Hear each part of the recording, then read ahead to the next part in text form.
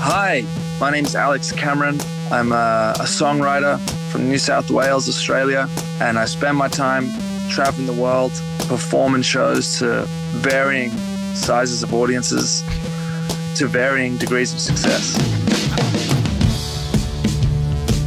Lift the room, push your pull. Okay, welcome to the next episode of Introducing. I know I say this every week, but it's true. I got so much great feedback. I really did. I don't lie normally, but I got real, top-notch, 24-carat great feedback about my chat with Jack White. Thanks so much to all of you who did take the time to listen to it. He was in fine form. He was in a great mood. I do have a little anecdote, though, that was sent to me by my friend Jordan from Frankie's Pizza by the Slice, live rock venue in the heart of Sydney, and, of course, pizza joint. Who would have thought? He had a great Jack White story, and he wanted me to share it. Well, maybe he didn't specifically want me to share it, but he sent it to me on Instagram, so I guess that's public. He says, Jack White is a legend. He helped himself to our backstage area for whatever reason, maybe lost. Either way, it was a pleasant surprise seeing Jack White inexplicably jogging up the stairs from the fun room's back exit to the weird storage area side of stage. Simultaneously, a glassy enters from an opposing door carrying an enormous box of green apples. The arse blows out of it, this is Geordie's words, not mine, sending Granny Smith grenades effing everywhere. Jack, without a split second's hesitation, starts dutifully scrambling, collecting and returning the kids' apples. We're talking face on tiles, arms under machinery, full scramble. It was an auto reaction and one I'll never forget. He's a full-blown legendary C word.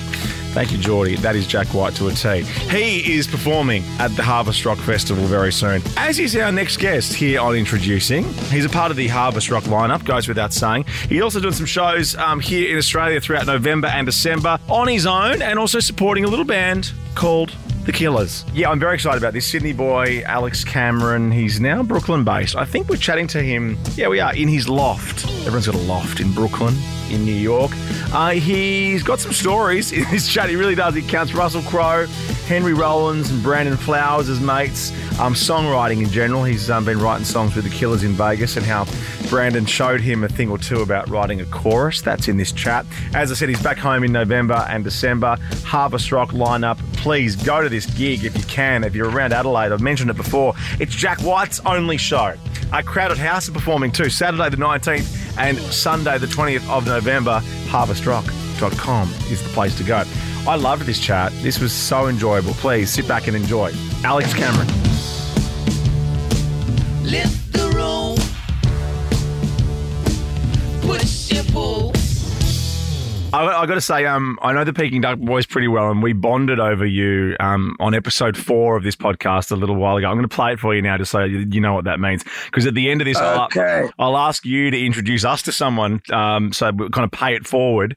And this is what they said. I would say there's a guy, you've probably heard of him. I know you like your rock and roll, and you know the Sydney scene quite well. Have you heard of Alex Cameron? Yeah. Yeah. Oh, I love Alex Cameron. Yeah. I think he's onto something. Really Alex special. Cameron and Donny Benet. Donny Benet. Yes. There's some serious Sydney legends out I love, there right Sydney's having a little resurgence. Totally, About man. time. If you listen to some of these Alex Cameron songs or Donny Benet's, I mean, the lyrics. Clever One of the stuff, lyrics in Alex Cameron, I think, was pulling the yoga pants off the single mum or something. Yeah. Was it a nice one. Just peel the gym pants off a single mother. What this? And he goes, I got shot on by an eagle. You get the idea. So we're all having a bit of a love fest for you a couple of years ago. They're so sweet. Those guys have been really, really cool. We've obviously been tangled up, in the scene and whatnot, but we've yet to have a good proper hang. So I'm hoping soon we can get together and have a good old yarn. I mean, they've been absolutely crushing it for so long, and they're also doing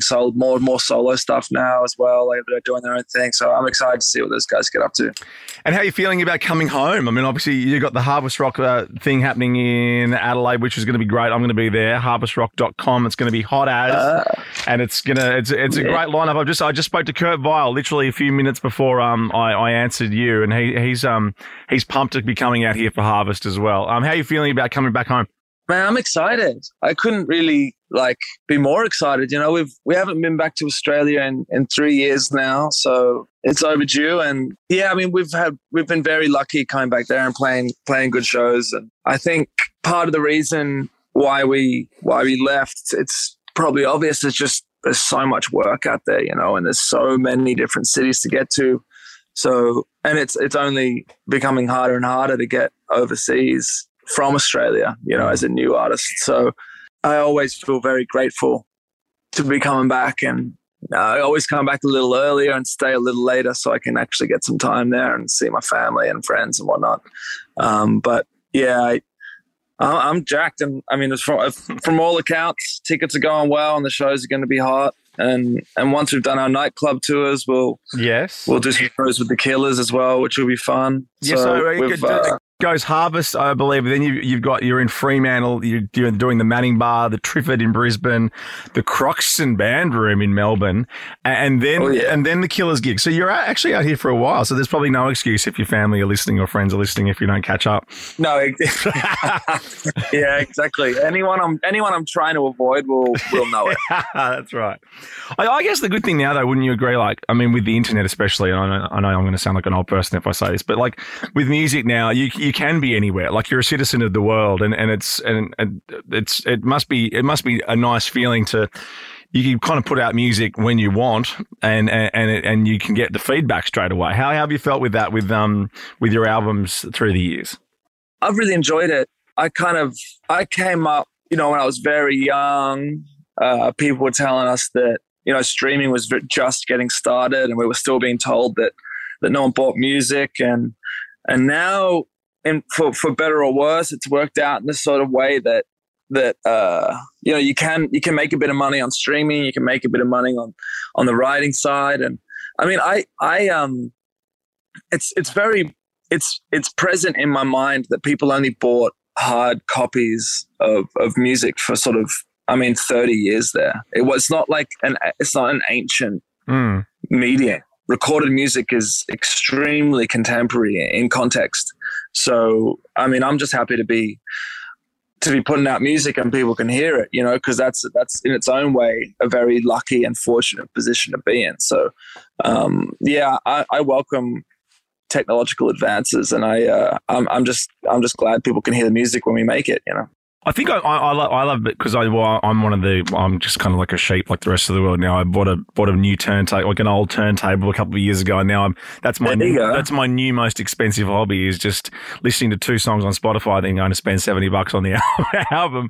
I mean, look, I love that though. I've got a record player. Yeah, I've got a really good record player. There's a company in Detroit called they're called Shinola. Yeah, and they used to make push bikes. And I was over at to drop a name. I was over at Russell Crowe's place, and he was showing me this record player, and it was gorgeous. And so I told him I really liked it, and I wanted to get my girlfriend something for Christmas. And he just put me in touch with the people in Detroit at Shinola and said, "Take care of him." And Russell got us this beautiful rose gold vinyl player with a whole surround sound system and everything. I'm scared to look at how much it's worth, but yeah, I love playing. I still love playing records, and it's the best. When in my studio, I always have a turntable set up because it's the best way to just throw on a random record and like get the vibe going before you start recording. I still really do treasure the different ways that you can listen to music, but I think most of the time I'm streaming or I'm buying digital because I'm just traveling a lot, you know, and I just need to listen when I'm on planes and in the bus and all that kind of thing. I give a shout out to the Classic Hi-Fi in King Street in Newtown because they hooked me up with a Luxman turntable, which when I tell people, they're like, oh, it was like early 80s Japanese.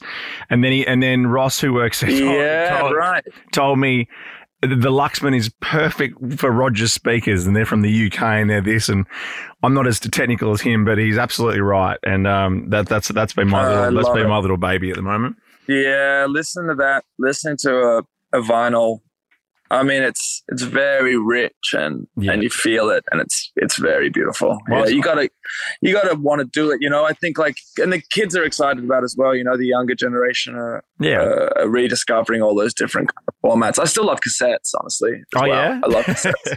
Yeah. I remember listening to. I remember seeing Strangers Kiss on Rage, you know, years ago, and then that's when I went and bought Forced Witness on vinyl. Just for that one song, and then obviously now I love the album. So, all the services I believe are complementing each other somehow. I hope so. Yeah, I hope so, and I appreciate you copping vinyl. You know, it does excite me when people buy them at shows because it's like they're going home with something, and it means, like, you know, we've had we just finished a US run here, and people are buying CDs and from vinyl mostly, you know, vinyl over CDs, which is awesome because that's what I want to sell, you know. It's what I really want to sell. Tell us about growing up in Sydney and the scene you're in and the places you were going and the bands you were seeing and what kind of got you to where you are today. Like, were you always, where were you hanging out and what were you into when you were growing up in Sydney? I started playing drums when I was about 15, 14. I played, my uncle was in a marching band, like a bagpipes and snare drum band. Yeah. Because we have some Scottish background. And so I started learning snare drum. And then I really started to get into rock music and my older sister started playing me bands like The Strokes and the really popular indie bands at the time. And so I really wanted to play drums. And so I started a band in high school, and we started playing venues like the Hopeton Hotel in Sydney, which I don't know what's going on with it these days, but it shut down in around 2009 when I was just out of high school. Hang on, that's not now a mini golf place, is it? That's not the old Newtown Social Club, which is now a Holy Moly, is it? No, it isn't. It isn't. But the Newtown Social Club had a vibe as well. That was great. I loved it. That's a Holy Moly now. My kids go to birthday parties there now, so that's strange. Goodness. Yeah, well, I mean, at least they're doing something with the space. Jeez. No. And I was into a band when I was a little younger called, that used to be called Pivot. And then they changed the name to PVT. They were signed to Warp Records in the UK, and they were Sydney based. And then via them, I kind of got into a songwriter called Jack Ladder. Oh, yeah, love Jack Ladder. Yeah. He was also a Sydney-based songwriter. And then I suppose Jared Quarrell, who performs as Lost Animal, was a big deal for me as well. Coming up, just like really, really strong local. Jared, Lost Animal's Melbourne-based, but I never really bought into the city feuds. I was always just sort of like, just wanted to hear good music. So yeah, I'd say those were probably the big three: Pivot, Jack Ladder, and Lost Animal. And then what happened then between kind of watching those bands and loving those bands to thinking that that's something you wanted to do yourself? Were you always putting pen to paper? Were you always singing to yourself? Were you recording voice memos? Was it always something bubbling along? Well, I wasn't very good at school, and I didn't go to university, but my mom was always encouraging me to write down things. I had an imagination that went on overdrive. I mean, I don't mean to sound heavy with it, but I had insomnia as a kid. I couldn't stop thinking. And so my mom sort of pushed me towards writing because it was a way of calming my mind down. And then in my early 20s, I had a very dear friend of mine who's a music photographer named McLean Stevenson. He's in Sydney, and he said to me, we were working together at an office in Sydney. I was working as an assistant to an investigator in police corruption at the Ombudsman's office. And he was one of the investigators, and he said to me, well, why don't you start a blog on the internet and write every night, write 1,000 words every night, and I'll edit it for you. And so I started writing short stories when I was about 21. And then I kind of had all this writing, you know, probably between 50 and 100,000 words just every night, writing.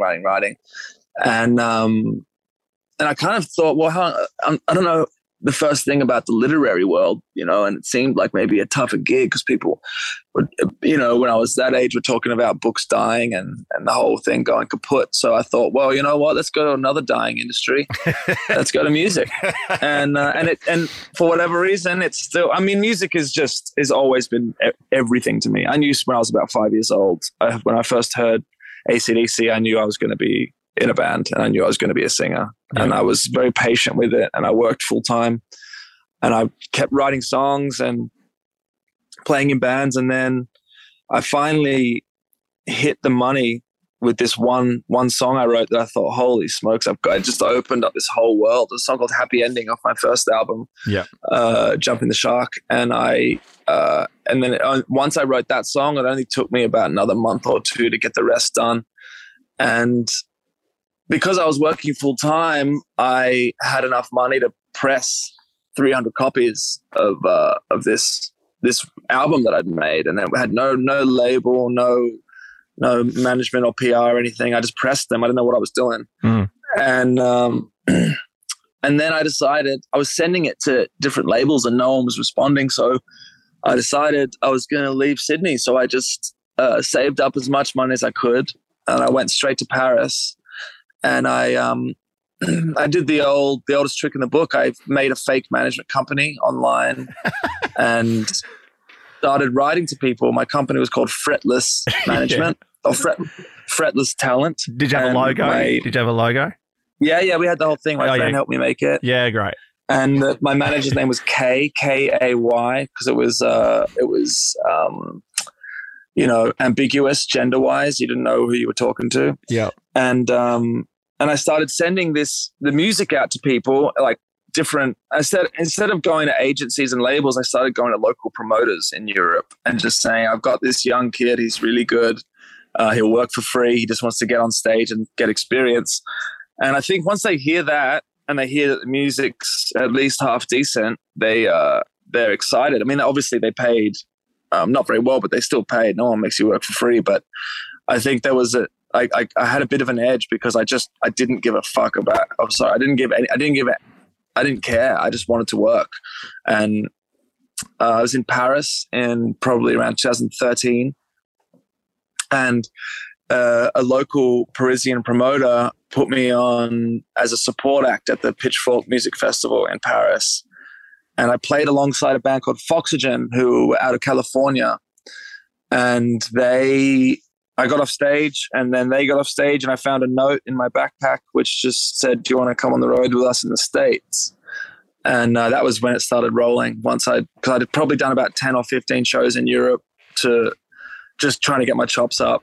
And then they saw the set and liked it. They liked the record, and that's when I did in 2014 was when I did my first full 30-date tour of the US, supporting an American act. And then one thing led to another. I mean, I got you want to hear a crazy story? Yeah, absolutely.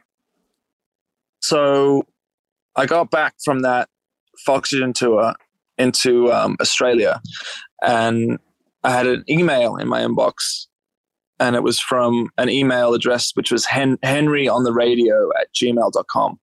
And I thought, and it said, "Hi, Alex, it's Henry. Just wanted to let you know I've heard your record. I really love it. I've bought the vinyl, but I've got a radio show, and I just need to, I need a digital copy so I can play it on the radio. Let me know if that's okay. Lots of love, Henry." And I thought, Henry, holy shit. Henry was this old sound engineer that I mean, when I say old, I mean someone from my past. He's not an old person, but he was someone that I had worked with years and years and years before on a tour in Australia. And I thought, as I wrote back, I said, "Henry, great to hear from you. No worries at all. Here's the link. Really appreciate you writing, and hope you can get a beer sometime soon. Lots of love, Alex." And then I got a response back saying, "This, you don't know how much this means. Really appreciate it. I know it's not easy to do the digital thing. But yeah, I'll hold you to that beer one day." And so a couple of weeks later, I'm down at the pub at the Hollywood Hotel, and I see Henry there. And I go up and say, "Henry, how are you, mate?" He goes, good to see you." I said, "I hope the radio show's going well." He said, "I don't know." He said, "What radio show?" I said, "The radio show you're doing. You sent me an email saying you're doing a radio show." And he said, I don't know what you're talking about. I'm not doing a radio show." And I was like, who the hell just wrote me an email? So I went back home and checked my email. It was Henry Rollins. Oh, no. Oh, wow. That's so huge. I'd just written this email to Henry Rollins being like, "Yeah, good on you, mate. Cheers." Like I didn't you didn't get thinking he was my mate. Oh, that's brilliant. Yeah. But it actually worked out really well because he's so down to earth, and so he appreciated that it wasn't too formal, you know. Yeah, so it worked out. And now every time we put a record out, I go on Henry's show. We play the whole thing in full in Los Angeles. And yeah, that was sort of around the same time. And then Henry put on some shows for me in LA. And that's when I got my record deal in the States was when we were doing shows in LA with Henry. Oh, that's massive. I love that. Tell me about because there's so many areas I want to cover, and I'm conscious of your time. But tell me about writing with Brandon Flowers and with the Killers. Yeah, well, that was equally crazy. Did you send Brandon an email thinking he was an old mate from Australia? Right. No, well, this is another thing. So we were in Florida, in Tallahassee, and we just played a show in a record store. We were still trying to hawk albums like out of the back of our car, and we were driving. I can remember distinctly remember driving away from a gig where we'd sold like 4 copies, and I remember my phone vibrating in my pocket and looking at it, and it was an email. I thought someone, as a joke, me and my mates used to wind each other up and like sign each other up for mailing lists, like even like ridiculous. The more ridiculous, the better, you know. And I thought, my friend was having a laugh signing me up to the Brandon Flowers mailing list because I'm a fan of Brandon and the Killers, and I got it, and I was like, oh, who did this? And I opened it up, and it was just a personal email from Brandon saying that he'd been listening and that he liked it and that he wanted me to come out to Vegas and do some songwriting. So yeah, we ended up just driving more or less straight to Atlanta and getting a flight to Vegas. And sure enough, Brandon was there, and he gave me my own, like, he sort of put me up in my own apartment. He's like Mr. Vegas, so he can hook it up. I mean, he gave me this apartment on top of a casino on the Strip.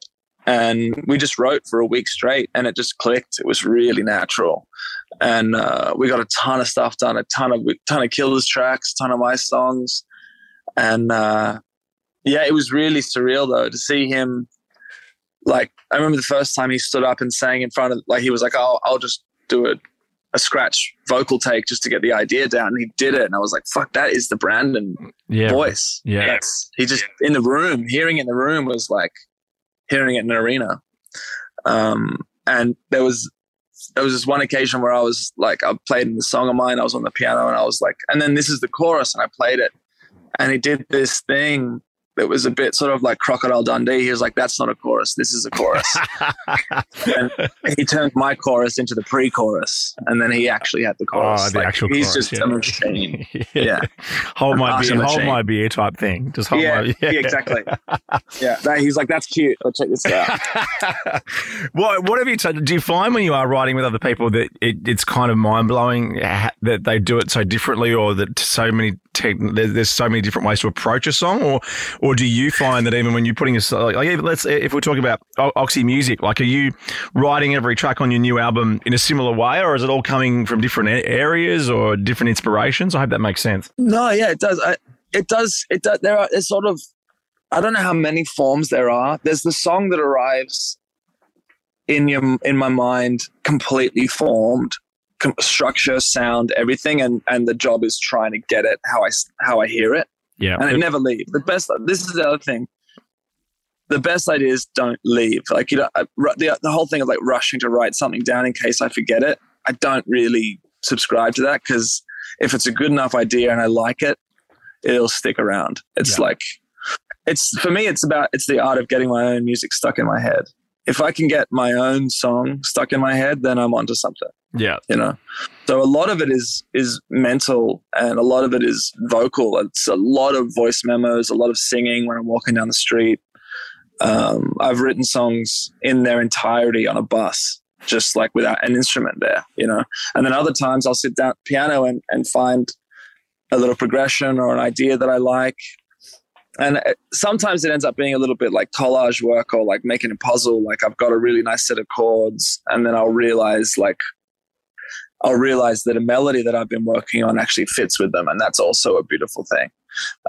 But still, I think the best songs are when a single melody gets stuck in my head, and it doesn't really matter what the rest is, because the melody is strong enough. Are you ever now thinking constantly now, oh no, this is a great song, but what would Brandon Flowers do?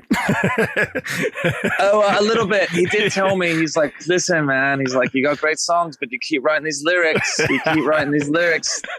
You know, you're taking the harder route. And I'm always telling him, I was like, I'll see you at the end of the road. It's just going to take me longer. Yeah. With the new album, you must be very proud of it. It's an awesome collection of work. And Best Life, I was actually just watching before I chatted to you the film clip which your wife directed as well. How is that working together? Because you're obviously she was amazing in Stranger's Kiss. I have to say, it was just still one of my favorite clips. She steals the show time and time again, and I want her to, you know. Yeah. Jemima's been so incredible to me. You know, she has her own fame and her own work, and she's just been so generous. We actually met because she was. I thought she wanted to make a music video for me, but I didn't realize she was hitting on me. That's how we met. Yeah. And she has obviously worked on, you know, incredibly successful sort of like legacy building television shows, you know, and that Stranger's Kiss video we shot in New York, more or less on the subway. And we were like running to different areas because there were paparazzi following her. So it was like this weird experience of having us shooting something while someone's shooting her, and people didn't know what it was that we were doing because no one had any idea who I was. So they were just like, why is Jemima hanging out with this weird dude? Were they fearing for her safety? Probably a little bit. They were probably just like, Jemima Kirk's gone off the deep end, you know, just hanging out with this lanky Australian in double denim. Not a good look. But no, she's an immense talent. And I mean, I don't think, you know, just quietly, I don't think the world has really seen what she's fully capable of. She's going to go from strength to strength, and in terms of writing and directing and as an artist. And I'm just constantly in awe of her. And I find her to be, maybe the single most inspiring influence on my life. It always has the right thing to say to me if I come up against a hurdle or an obstacle. She's just like the perfect creative partner. She's magnificent. I can't say enough good things about her, really. Well, I guess it's a crazy kind of line of work you've chosen that has a lot of kind of distractions to probably tear you down. It's amazing to probably have someone that you can actually rely on that's not out to take advantage of you or give you shifty advice. It must be very special. Yeah, she's like, I know down to her core, she's got my back and she wants good things for me. Jemima's the kind of person to be like, she always wants me to do the gnarlier option. I'm always like, should we play it safe here? And I was like, nope. It's like, go, you know, and she doesn't mean that in like a provocative way. She means it in like, if it's whatever is more honest, you know? Yeah. I have to also mention that the clip with Kieran J. Callanan, who, by the way, I first met at Splendor in the Grass at the Tackle Shack, where he literally had his balls in everyone's face because he was scaling the roof completely nude. How did you meet? How did you meet him? We met, I believe, through friends. I remember we went for dinner in Chinatown, and I think I met him through Jack Ladder. And I was just in awe of this guy. I was like, has this guy just got like an unlimited resource of testosterone? Like he must just like, well, I don't know if I would ever I don't know if I could handle being Kieran, because he is an amazing like energy like source, you know, and he to the point where he gives me energy when I'm hanging out with him, you know, just because it's so exciting. And one of my favorite performers on earth. And I'm like to the point where sometimes I get scared watching him because I'm just like, how can I live up to this energy, you know? Yeah. And I took we were pretty good mates. We'd hung out a few times, and I just took a shot in the dark. He wrote to me and said he liked my first record, and I was very flattered. And I took a shot in the dark, and I wrote him this poem, which was about two cowboys admitting that this town might actually be big enough. You know, the classic line, this town ain't big enough. So I was like, maybe the town is big enough. Also, people have like sort of compared to him and like maybe said that I was ripping him off. So I sort of was like a little piece. I was offering it was a little olive branch, like, hey, maybe we can turn this into something fun. And then he came back with like 1,000 even bigger ideas, which like just turned it into something completely different. I mean, like, it was a good song, and then we were in London recording it. We were going to make it a ballad, like a sort of country ballad. And we went to get like some snacks from an off license in London, and we heard like some crazy like Swedish EDM pop. And we were like, wait on a second, if it's going to be a song about world peace, then maybe it should be like everyman's music, like dance music, you know, like, so there's no bullshit. It's not trying to be too clever. It's just hit them hard where it hurts. And so we got the track done. I was over the moon with the like sort of the keyboard. This producer, Aaron Couples, did this synth line that was just so amazing. And then we were jumping around in the studio. And then a couple months later, he'd gone back to Australia and I was in the States. And he said, shit, I think I've got Jimmy Barnes. And I was like, no way. There's no way he's got Jimmy Barnes. And sure enough, yeah, he sent me the file of which was just like Jimmy screaming, like just his screams alone. And I was like, oh, this is gonna explode. And we put it out, and it only sort of, I mean, like I say only, it only sort of, we had about 1 million hits, and we were like, okay, like we wrote a world peace anthem that after a month it's got 1 million. Like we weren't really that stoked. We were happy. And then I don't know what the hell happened. It just exploded. It just became this thing. This whole... Well, didn't it go on one of the Tonight shows? Was it Jimmy Fallon or one of the... Yeah. They played it? It went everywhere. I don't know who did it, and I don't know how it happened. It's probably something to do with like Reddit or something, but it just exploded, and we were in hysterics laughing about how many hits it was getting. It's so fun. To this day, last I checked, I think it was like 67 million views. So it's a lot. It's a lot of views. It's a lot of views. Like yeah. It's like, I mean, out of all the Australian clips released that year, I'd be interested to see if there's one with more views than that one. You know? Yeah, you're kind of like at American Idol finale territory. Yeah, right. It's like it's a pop hit. Yeah, I love it. I always wanted Kieran to go and do it on Eurovision. I really wanted. I was like, that's got to be the song. Well, my co-host on the radio show hosts Eurovision, so I definitely can put a word in. It's got to be the song. It would still work 5 years later. It's got to be. All right, I'll put it. I promise you, before you come out here, I'll put a good word in for you. Please, mate. It's been an absolute pleasure to chat to you. Honestly, it's been a real thrill, and I can't wait to see your shows. HarvestRock.com is the place to go, and then obviously FrontierTouring.com has the dates for Freo, Sydney, Brisbane, and Melbourne. Oxy Music's the new record. You must be really proud of it, mate. And yeah, we can't wait to have you back out here and back home in the sunshine. I can't wait. Yeah, I do. I hope we get to meet. Sam, I really want to get back in touch with my Aussie roots. So I'm excited to hear an Australian accent. Well, I'm coming to Harvest Rock. I think they're putting me in a little tent, and I'm going to do some mini chats. So we most likely get to meet in a couple of weeks. I hope so. I hope so dearly. If we could finish with you introducing us to someone, as the Peking Duck Boys did for you. Yeah. If anyone would like to pay it forward, anyone you're listening to at the moment or you've seen, or I don't know. Is it out of bounds to just recommend Kieran J. Callahan? No way, not at all. He's making a new record right now, and I'm just such a huge fan, and I've got so much to be grateful for, you know, with our friendship, and I think he's definitely one to watch next year. Well, put a good word in for me, and hopefully I can chat to him on the podcast soon. So say you had the best time ever. It was the best media you've ever done. I will. Amazing. Awesome, mate. Thanks for your time again. Appreciate it. All right. Thanks, Tim.